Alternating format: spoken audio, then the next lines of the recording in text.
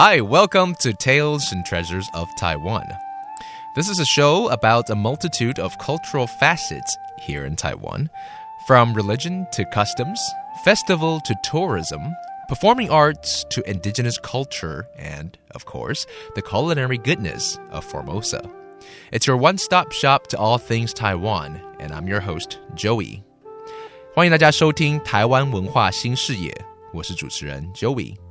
这个月我们要跟大家谈的是在台湾扎根最深的传统剧种布袋戏。身为一个独步全球的表演艺术，布袋戏是台湾全民的共同记忆。这个月就让我们一起来了解台湾布袋戏的奥妙。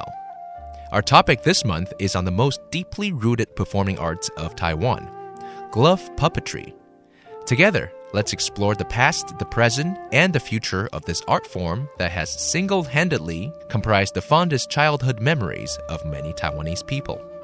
This week, we'll explore Taiwan's contemporary glove puppetry scene, what the music and the presentation look like in the 21st century, and who are the dominant forces behind its creative content.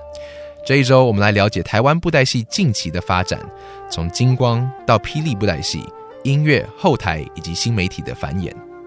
我们邀请到的是台湾布袋戏名人黄俊雄的长女黄凤仪，她不但是一位杰出的台语歌手，也是新一代布袋戏歌后的接班人。Our guest for this week's topic is Jenny Huang, the daughter of Taiwan's glove puppetry legend, Toshio Huang. 昨天我们有请 Jenny 自我介绍，那今天我们再谈一谈金光跟霹雳布袋戏到底不同之处在哪里？金光跟霹雳因为出自同一个血脉嘛，对，就是同一个家族。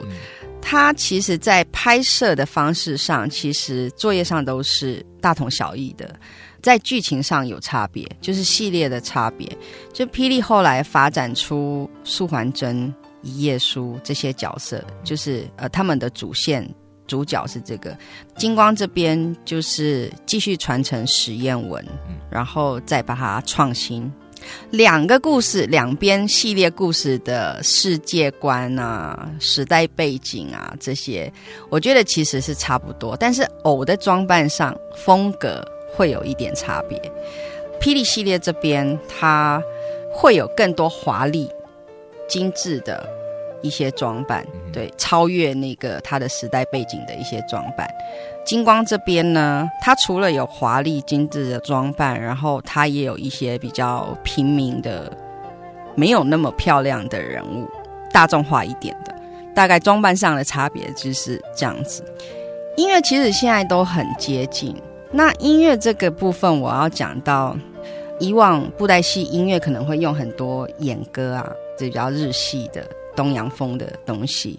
再来到你70年代的时候，刚开始使用西洋音乐进来布袋戏就是我父亲嘛，黄俊雄，对，他是第一位把这个西洋音乐摆进来的。那我们很熟悉的就是出埃及记的这个电影配乐，那他到最后很多台湾的大众他们就会以为说这是史艳文的音乐啊，只要一听到梆梆梆梆梆梆梆，就是说史艳文的音乐，他们不知道什么是出埃及记。一直到就是民国70几年之后，开始有慢慢的转变，因为以前著作权法的概念没有那么的完整，应该是民国80几年开始有原创音乐出现。这个时候我就要提到荒山亮老师，我觉得他是带给布袋戏音乐一个很大的风格的转变。这时候就出现了像是摇滚武侠这样子的曲风，在布袋戏歌曲来表现摇滚武侠是非常非常的适合跟特别，它就变成一个很独特的风格。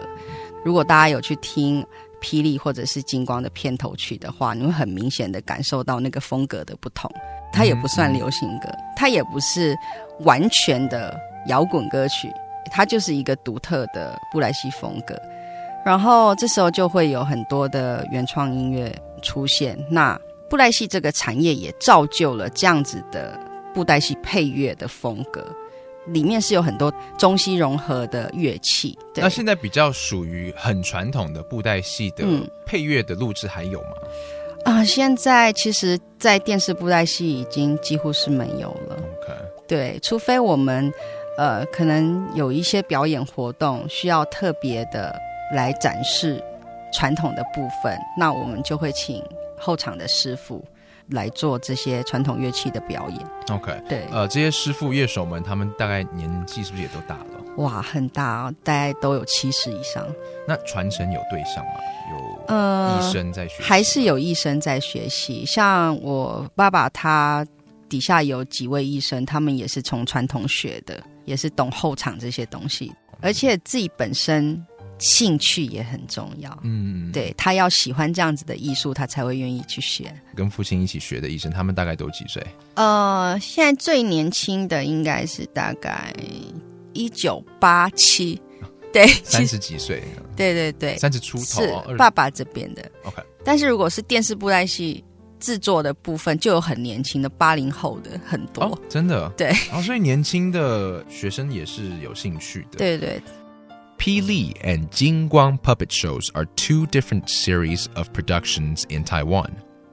Their shooting operations are usually quite familiar because, after all, the producers come from the same Huang family. But the plot of the stories are different. Pili shows created the well-known characters of Su Huanzhen and Yi Yeshu, while Jingguang shows continue the legend of Shi Yanwen with some new plots. On the design of puppets, Pili shows puppets are flashy and colorful, while the style of Jingguang's puppets varies from down-to-earth to glamorous. Taiwan glove puppetry shows used to adopt a lot of Japanese anka, 演歌. Jenny's father, Huang Junshong, was the first to bring in Western music, such as the movie soundtrack of Exodus. That piece of music became so popular that many people associated Exodus with the stories of Shi Yanwen, and even thought that master puppeteer Huang was the composer. As copyright laws became more and more developed in the 80s, musicians like Huang Shanliang emerged in the 90s to start creating original scores for puppet shows.